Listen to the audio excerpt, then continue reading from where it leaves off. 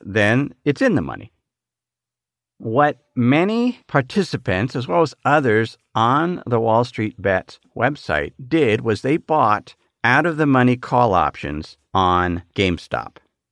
And what happens then when there's such a high volume, ideally for brokers or dealers that are making a market in options, there's somebody else on the other side of the trade willing to sell the call options. But if there's not, oftentimes that broker or dealer or market maker will write the options or sell the options on their own and then go out and buy the stock in order to hedge their position.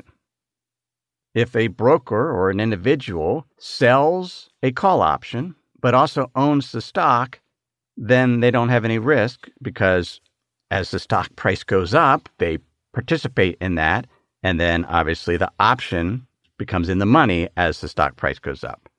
That's what covered call writing is. It's when an investor owns a stock and writes calls on it and is able to collect that income stream in the form of a premium. But in this case, because the volume was so high for these out-of-the-money call options, market makers were forced to go out and buy the stock, and that pushed up the price even higher. That's what's known as a gamma squeeze. It's option writers being forced to buy a stock in order to hedge their exposure.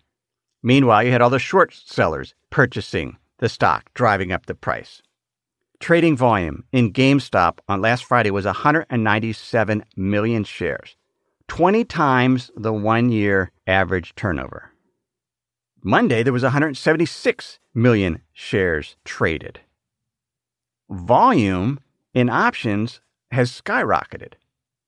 Vishal Vivek, he's an equity derivative strategist, noted that trading volumes in U.S. options were almost as high as the volumes in the underlying stocks, and were at the highest level in 14 years. Who was hurt by the jump in GameStop stock? Again, this stock was heavily shorted, mostly by hedge funds, such as Citron Research. Its founder, Andrew Left, posted a video last week with his bearish arguments. And if anything, it just motivated many of these Wall Street Bet participants to buy even more out-of-the-money options and shares of the stock. Brandon Kochkudin, writing for Bloomberg, wrote, "Give credit where it's due. In their frenzy, Wall Street Bet's cocky hordes have managed to turn the tables in a game short sellers invented, spinning gold from the complacency of others. Before this, GameStop was a cash register for the bearish traders who borrowed and sold more shares than the company issued. Hedge funds had been winning so long that they overlooked the tinderbox they were